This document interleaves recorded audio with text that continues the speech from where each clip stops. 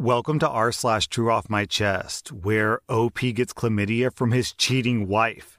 Our next Reddit post is from Possibility OK. My wife gave me chlamydia, and I am livid. The only person that I've passionately hugged in the past 5 years has been my wife. I thought I had a bladder infection or a UTI, and I scoffed when my doctor thought that it was chlamydia. Well, here we are. I got the test results yesterday, and I have chlamydia. I decided to start snooping, and it didn't take long to find the text messages between her and her boy toy.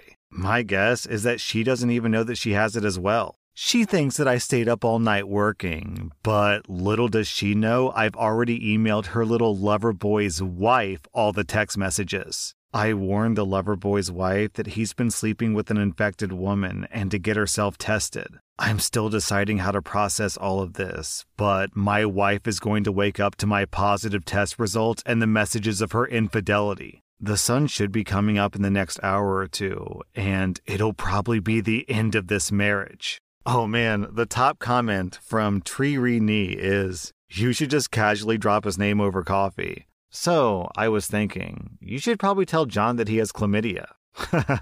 Our next Reddit post is from Sadass Coffee Addict. I want to start this off by saying that this had to have literally happened in 3 minutes or less. When I was in high school, I was often home alone and unattended. So, I would spend from around 4:30 p.m. to 9 p.m. completely alone in a decent-sized house. It wasn't necessarily scary, but it was kind of eerie to me. One night, though, there was a home invasion. It wasn't anything really scary because I was down in the basement and I just heard the dude break in the screen door and start rummaging through the kitchen. Now, at the time, I didn't have a personal phone and the landline was in the kitchen. Since I was in the basement, I did have my dad's axe at my immediate disposal. But I wasn't some 6'4" man giant. I was a 5'8" dude who barely did PE. So what did I do? I decided to effing throw the axe at the guy. I carried the axe up the stairs as quietly as I could, and I managed to get the door open enough to slip out of it. I sort of scoot walked into angle, screamed at the top of my lungs, and just effing hurled it at the guy. I missed, but I genuinely think the poor dude pissed himself before he made a beeline for the screen door that he'd shattered. The axe blade didn't hit anything, but it dented the wall pretty badly. I eventually called the cops and then my parents. So if you robbed a house in Alabama and had an axe nearly embedded in your head, I sincerely do apologize. I hope you reconsidered some of your life decisions, though.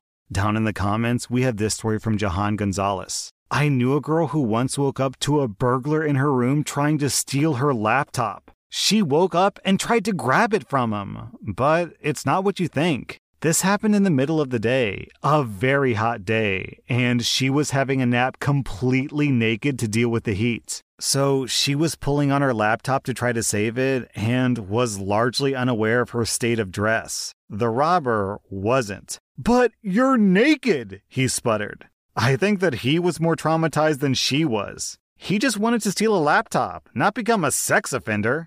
Our next Reddit post is from Comfortable Soft. My girlfriend lost her entire college fund for this semester to a scam.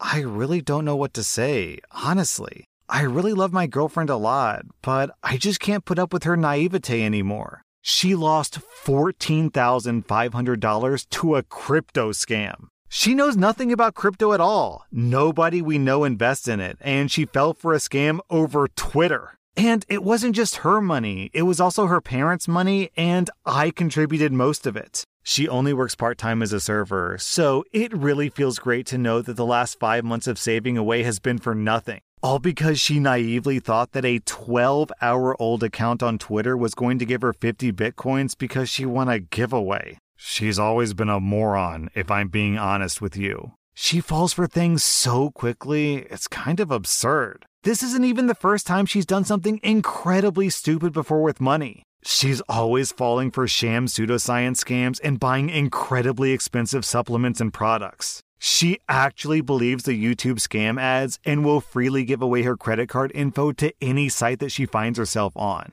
Those are easy enough to get past, however, because $50 on some stupid bottle of pills is one thing, but $14,500 is another. I'm just tired, I guess. She actually still believed after a week that the transaction to transfer the 50 bitcoins to her wallet was still on hold. And it was only after I discovered that her bank account had been emptied that I figured out that she messed up massively. I don't even have the heart to tell her parents right now that their daughter just messed up so massively that she actually can't attend school this semester. Now she's convinced that if she contacts the FBI, she'll be able to not only get her money back, but also the 50 Bitcoin that she was promised. The fact that she can't pay for her tuition this semester doesn't even cross her mind. And she still plans to attend classes and just take out a loan or something until the FBI gets her money back. I'm planning on breaking it off this week. I'm going to tell her parents ahead of time. That way, they don't just get drop-kicked with this info that she fell for another scam.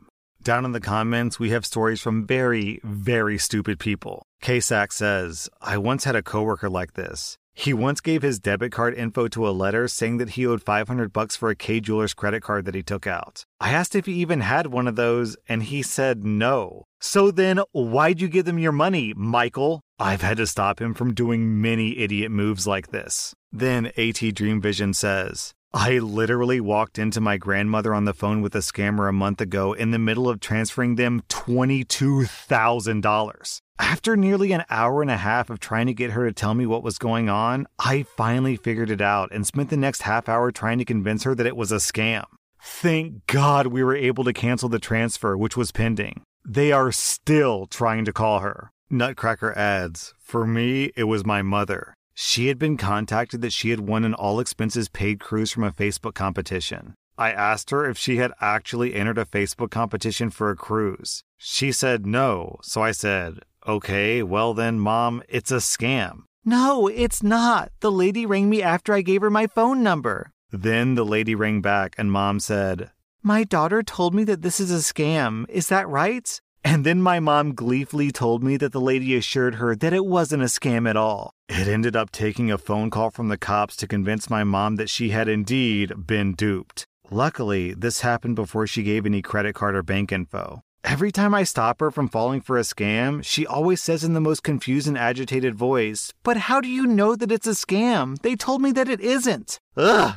Our next Reddit post is from Fabulous Cost. I offered to let my mom live with me under the exact same terms that I lived with her as a teen. I don't know why in God's name my mom thought that I would be the one to come to. We do not get along. I went to live with my dad at 16 because she told me that she hated me and kicked me out. I know for a fact that my older brother, the golden child, has a spare bedroom that she could sleep in now that she's losing the house. My mom's situation is entirely her own fault as well, which makes this all the more annoying. She and my stepdad bought a 7-bedroom house 10 years ago, right after she left her job of 20 years to work at some stupid startup that was out of business only 3 years later. My stepdad spent the last years of his miserable life bedbound because he ignored every doctor telling him to stop shoving his face full of food at every waking moment of the day. So he died at 500 pounds and in misery. I was more than fine with this, by the way. Well, when he died early this year, it pretty much drained the last of the money that my moron of a mother had remaining, and now the bank's taking the house back. So she shows up at my door, for some reason, after mistreating me since I was a kid and ignoring me unless she wanted something since she married that thankfully dead land whale. She had the nerve to ask to live with me. It's only me and my husband in our 2-bedroom house, but the spare bedroom is his office, and the basement is my art studio. And the couch in front of the fireplace is for our lovely cats. There is no room for that wicked hag anywhere in this house. But I knew this opportunity would never come again, so I told her she could live with us, if and only if she decided to follow the house rules. All electronics were to be turned off by 6 p.m. If she was caught with any of her electronics after that, they would be taken away and sold at the next yard sale. Bedtime was 7:30 p.m. If I caught her up, I would take away all of her clothing for the week. She may only shower for 5 minutes once every 3 days. Oh my God. All of her chores must be done the moment that she wakes up. If I roll out of bed and they're not done, she will not be getting meals for the day. She must make sure that she's alert at all times. If me or my husband need something done, it has to be done at that exact moment, or else she'll lose her bidding privileges for the night. She'll be in charge of cooking one meal each day that I choose. If it's not made to my liking, then she'll not be allowed to join us, and instead we'll eat the cheapest frozen meal available. I'll be reading all of her mail, text messages, and emails. I will give her the ones that I deem acceptable communication under my roof. Her car will be my own personal travel car, and she'll drive me wherever I want to be driven. She will still have to pay for gas. And last but not least, if at any point she displeases me, I'll be calling my brother up to pick her up from a nearby gas station. I will get to choose what she takes to put up in a torn-up backpack before dropping her off without looking back. She called me a monster and told me these conditions were inhumane. And she asked if I was insane. These were the exact conditions that I lived under for years as a teenager. These are the exact conditions that she tormented me with for years until she finally let me go live with the one parent who loved me. And these would be the conditions that she would suffer under if she dared to ask me to home her worthless, joy-sucking soul. I don't know where she went after she stormed out of my house. My brother called me and told me that I have the biggest balls in the family for the stunt that I pulled. From the sounds of it, though, none of the spawn want the brood mother to live with them. I hope that she finds a nice park bench to stay on. Down in the comments, DL asks, did she recognize those terms, or did you have to remind her where they came from? OP replies, I'm sure she did. She revels in the fact that she can remember petty arguments and mistakes from 30 years ago. She would never admit to it, though, because that would prove that she was always a terrible mother and person. And further beneath that, we have this story from the Devil's Advocate. Wow, sounds like she got what she deserved. 20 years ago, I had just gotten married. My wife and I went to stay at her sister's place for a week. They insisted that we stay in separate bedrooms. My wife privately told me that they were worried that we might passionately hug in our room otherwise. A couple of years later, they wanted to come stay at our place for a week. We had just bought a place in the city. I said, sure, no problem, but you have to stay in separate bedrooms. They were outraged. My wife asked me to please let them stay in one, but I refused, and they chose not to stay with us.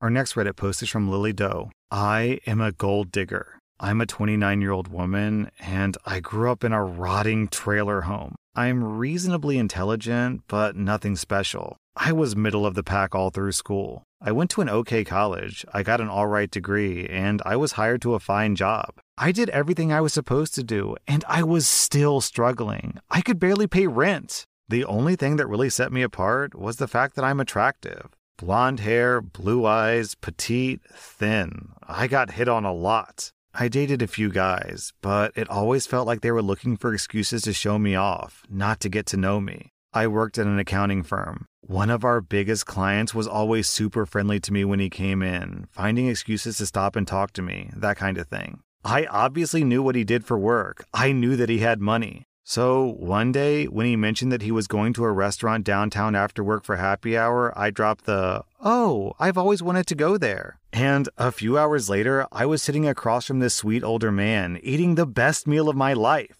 He was 45 at the time. I was 26. He was cute, but not my usual type.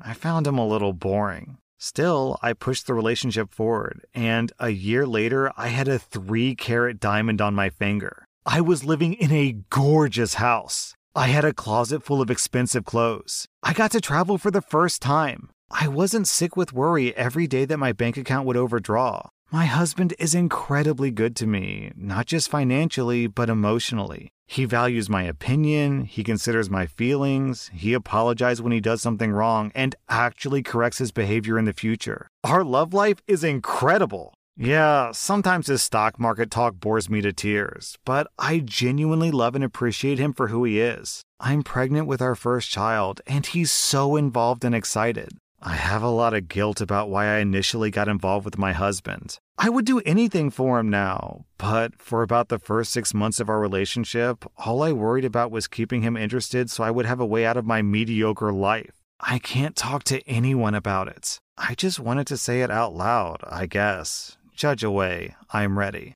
OP, the title of this post is I'm a Gold Digger, but it kind of sounds like you were a gold digger. Clearly you're in love with this man now. So does that mean that you're still a gold digger? I'm not sure. I guess it depends on if you was completely broke and lost all his money, would you leave him? And that's, something that we can't evaluate based on this post. But I wouldn't beat myself up too much because, you weren't the only person who decided to enter into this relationship, right? I mean, you were 26, you were a gold digger at the time, admittedly, but at the same time, your boyfriend had to know what was going on, I'm sure he didn't think that you were dating him just because of his charming good looks, right? He knew that you knew that he had money, and he probably realized that that's why you were dating him. And personally, honestly, I'm totally okay with gold diggers. I really am. As long as it's consenting adults, who cares if you're attracted because of their personality or their looks or their money? As long as you're consenting adults, who cares? So to me, this just feels like, all's well that ends well. Our next Reddit post is from Tom C. Throwaway. My sister's stupidity destroyed my family. My sister let her boyfriend drive my parents' car. She took it when they were out. She only had a learner's permit, so she was supposed to have a licensed adult with her. She let her boyfriend, who was a year too young to have a learner's permit, drive, and he crashed. He died. My sister was seriously injured. I think that one or both of her feet were on the dashboard. She's paralyzed from the chin down. My parents' insurance isn't covering them since my sister took the car illegally, and now her boyfriend's family are suing my parents. My parents tried to sue them back since he was the one driving, but it was thrown out of court. We had to move to an apartment because my parents couldn't afford our house anymore. I see them cry every day. I heard my mom say that going bankrupt doesn't get rid of the lawsuit debt, and their lawyers told them to try to settle before it goes to court because they'll probably lose. My sister has to be in a home forever because she needs help and care 24/7, 365. She remembers everything, and her brain isn't affected at all. Her medical and nursing home bills are so much money. My grandparents are all trying to help, but they're all in retirement homes and don't have much. I've seen them cry too. I know that my sister's getting punished already because she's almost completely paralyzed, but I still can't even look at her because she destroyed our entire family. That was r/TrueOffMychest, and if you like this content, be sure to follow my podcast because I put out new Reddit podcast episodes every single day.